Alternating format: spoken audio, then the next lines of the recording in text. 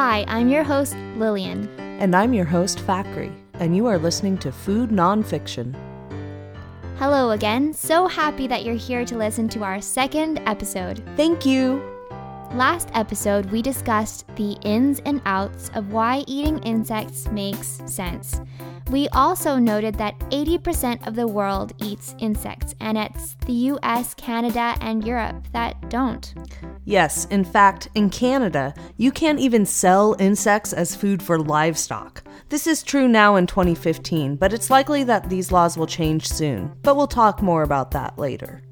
Yep, really interesting stuff. So this episode follows up with the next logical question. How should we eat insects? We previously touched on the idea that one of the issues with getting North Americans and Europeans to eat insects is what we like to call the ick factor. Some of the sources for our research suggested that one of the easiest ways to prevent people from feeling disgusted by the idea of eating an insect is to remove the most obvious bug features, like legs and wings. But for many people, that just doesn't go far enough. If it looks like a bug at all, some people will refuse to eat it.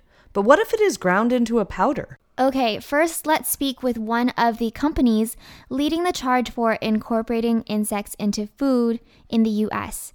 We asked the founders of Six Foods to tell us their coming out story. So here is their story of trials and errors, successes, and adventures. I'm Laura. I'm Rose.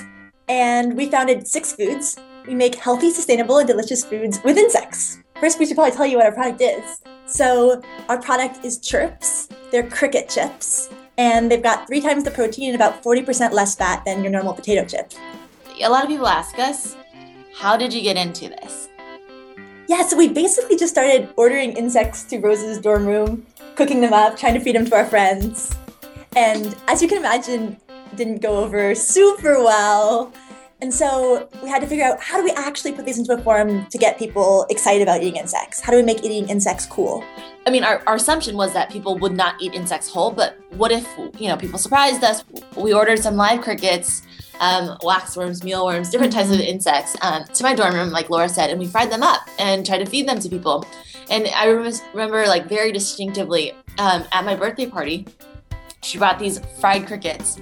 And she had them wrapped up, and my friends were all around, and I knew what was in that box, but I don't think anyone else did. And so when I opened it up, there it was, whole fried insects, and people just freaked. This guy fell out of his chair, and it was the most genuine response that we could have gotten to know this is not gonna work. And so then we tried other things. We were okay, so obviously we can't feed people fried crickets and whole, what else can we do? And so we tried grinding them up into a meat. Right. So we have a story we like to tell. We had our very first pitch competition at the Harvard Innovation Lab, and we'd made mealworm tacos. And when you grind up mealworms, it looks pretty much like ground beef, tastes kind of like that. Anyway, so we put these mealworm tacos in the iLab refrigerator, and we were the last to go. And so we came back half an hour later to go get them, and we'd made about 50 tacos, and there were only 5 of them left because people had eaten them, not knowing that they were insects in them, and they loved them. We'd actually forgotten to label them. So it was this perfect social experiment. We realized that we were halfway there. The taste was there. People were eating them. So we brought them to the judges, and the judges were not so excited. No, I mean, basically the judges' reactions were yeah, okay, great. You had this awesome experiment where people ate your bugs, but I still know that they're bugs and I'm not going to eat them. Right, exactly. Which was disappointing because we were because we had thought that we found the answer. Okay, this is it. People are going to eat ground meat. And I mean, that the whole go-to-market strategy to that is a whole different story that we didn't think about. We just thought, we found a product that people liked. And then when it came down to it, it was just, that wasn't true. It was still too wet of an ingredient. It was too close to the insect. And so we had to go back to the drawing board.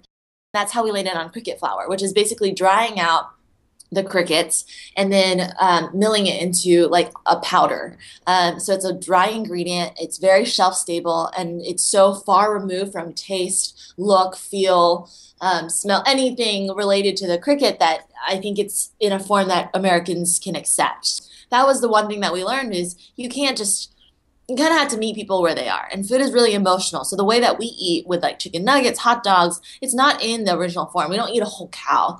And so using the same concept, I think the same thing, we have to put crickets into a form that is more familiar to people, and introduce it that way. So that's how we landed on cricket flour. And I know that now, like when you look at the industry, it's like, oh, well, duh, everybody's using cricket flour. But that wasn't the case when we started. When we started, there was really only one company out there, and even they were doing some sort of experimentation. So, and we were all just making the flour ourselves. So it was something that was like very much like in your own kitchen, trying to figure it out. And it's funny that, you know, our experimentation has led to this whole industry of other people using cricket flour and not having to go through the same stages that we did. We use the entire cricket when we make cricket flour, which is awesome because it's zero waste. And 80% of the cricket is digestible. So it's much higher than other forms of protein. Right. And so to translate that, basically a serving of our chips has more protein than an egg. So it's really high protein snack.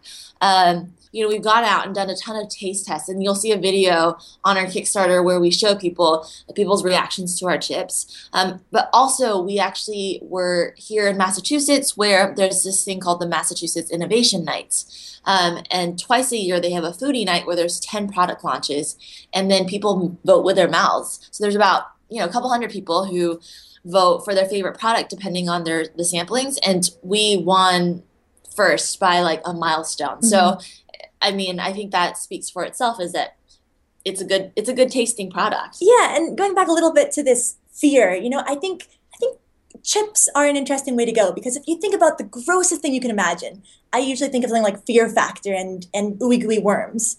And so with chips, you move as far away from that as possible. With chips, you've got something crunchy, it's very accessible, it's America's favorite snack. And so I think that's helped people get over that ick factor.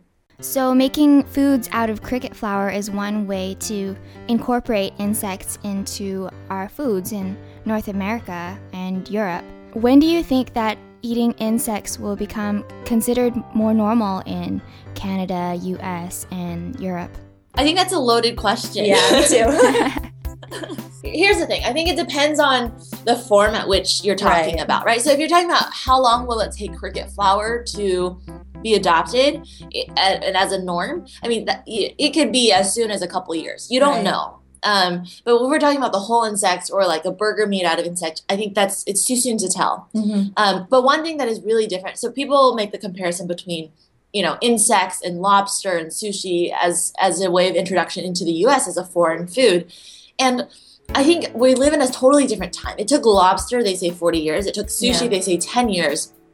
But for us, we're living in a time of just like rapid dissemination of information through the internet, right? And the fact that also, I think there's a huge emphasis on healthy trends, on being a lot more sustainable, because people are much more aware of how their food choices affect the world and themselves. And so I don't, you know, maybe we live in a bubble and we're blinded by our vision, but I don't think so. I think the feedback that we're seeing when we're going to these food shows and looking at food companies that are more successful, and even the big like Kellogg's of the world, what they're doing is everybody's looking towards natural, sustainable, healthy foods, because that's where the world is headed. And when you're talking about truly healthy, truly sustainable, and we're talking about like environmentally progressive, not just, you know, we're using like biodegradable packaging, like crickets or insects in general are like your answer. There's no question that there's anything really remotely close to it right now. Eating insects is starting to sound pretty good.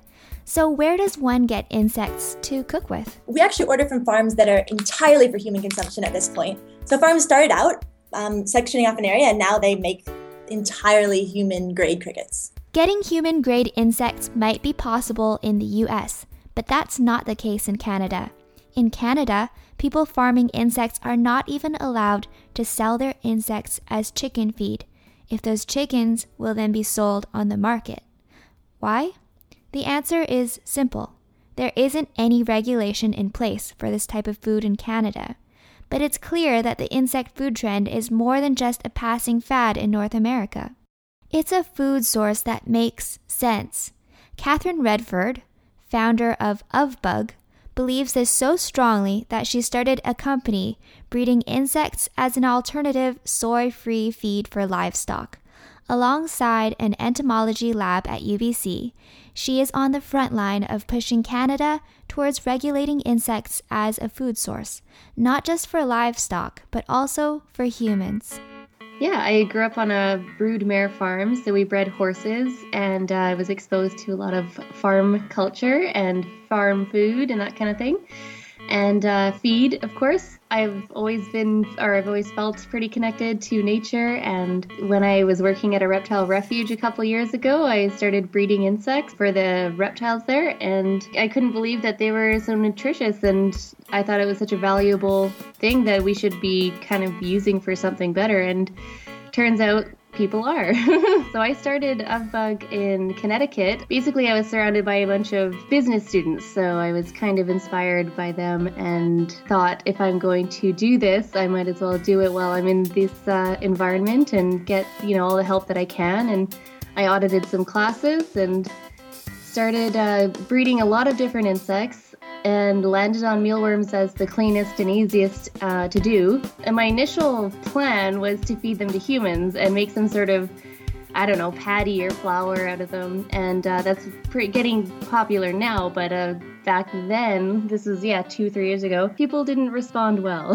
So I figured there was too much of a psychological barrier and kind of went back to the drawing board and thought, well, it was easy feeding it to reptiles, and chickens made sense. It wasn't really a far leap for me. So would it be easy for you to switch over from breeding insects for chickens over to breeding insects for human consumption? Mm-hmm. Yeah, because the way I breed them, there's no real food regulations to follow right now specifically for breeding insects, regardless of whether it's for humans or livestock. So yeah, right now I'm following what I would consider food grade insect rearing methods, in that it's very clean and they are fed pre-consumer food waste that has been deemed human grade before it was used for, say, beer, because I use beer grains. So yeah, it wouldn't be difficult at all for me to make the switch should I want to do that, but I'm really focused on the feed industry right now. So basically, for an insect to be considered human grade food, it should be fed foods that are also deemed human grade. So yeah, it's really interesting. Insects their nutritional profile can change depending on what you rear them on. So that's sort of what we're studying right now at UBC is what's the best thing to feed them.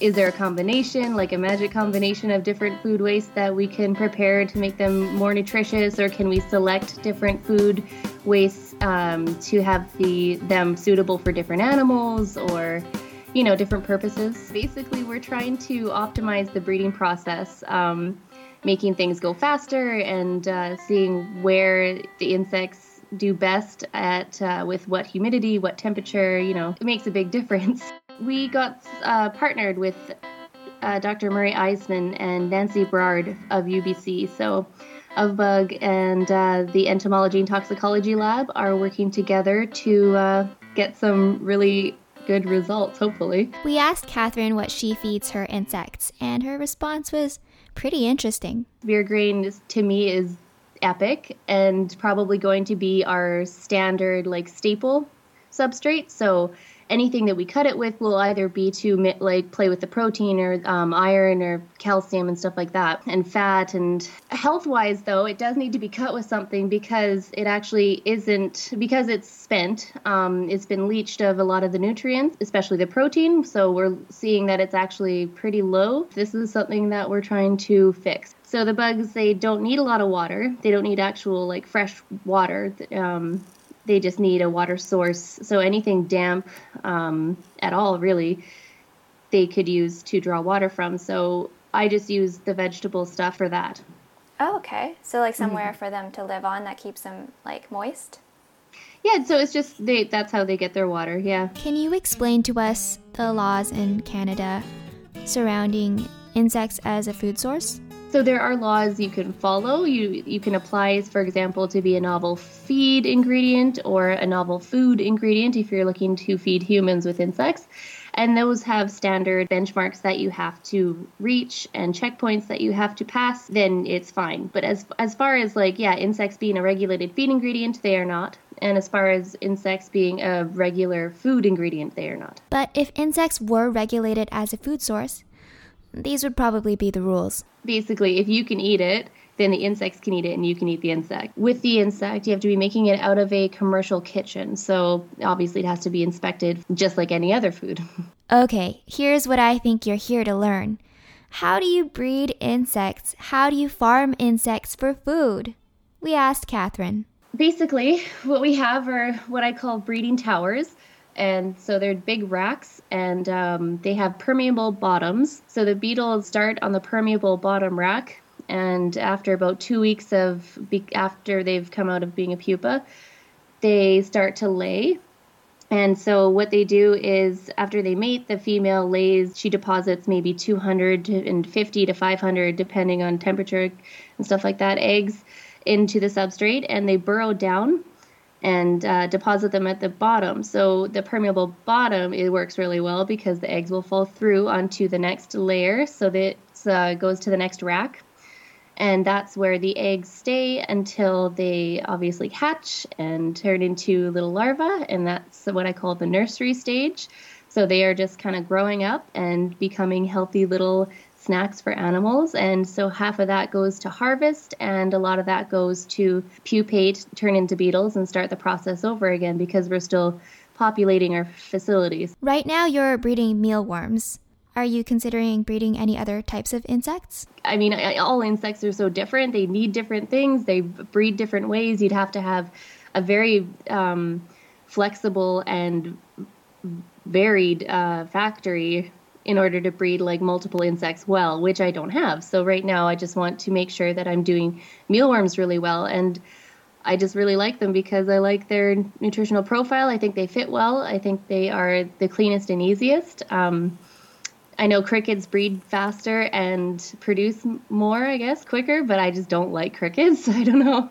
So there you go, straight from an insect farmer. That's how you breed insects. Again, that was Catherine Redford of Bug.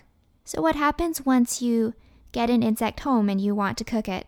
There is no better person to ask than the author of the Eat a Bug cookbook, David George Gordon. David George Gordon has cooked with all kinds of insects, from tarantulas to honeypot ants. We asked him about his recipe creation process. Does he start with an insect he wants to cook with, or does he start with a dish that he wants to make and then choose the appropriate insect? You know, actually, I would have to say there was a little of both directions going on.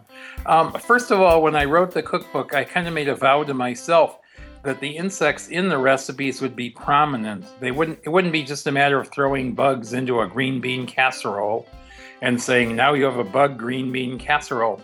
I wanted the bugs to be visible, and I wanted them to not be buried in other flavors and sauces. So some of my recipes are quite simple. In some cases, I did come up with a title. I have to admit, some of them are bad puns, like pesto, for example. Then I had to think, well, what would I want to do with that recipe? But in many cases, what I did was I studied other cultures around the world and what they ate, kind of modified their own recipes, if you will, and created my own. So, for example, I have a recipe in there called sky prawns.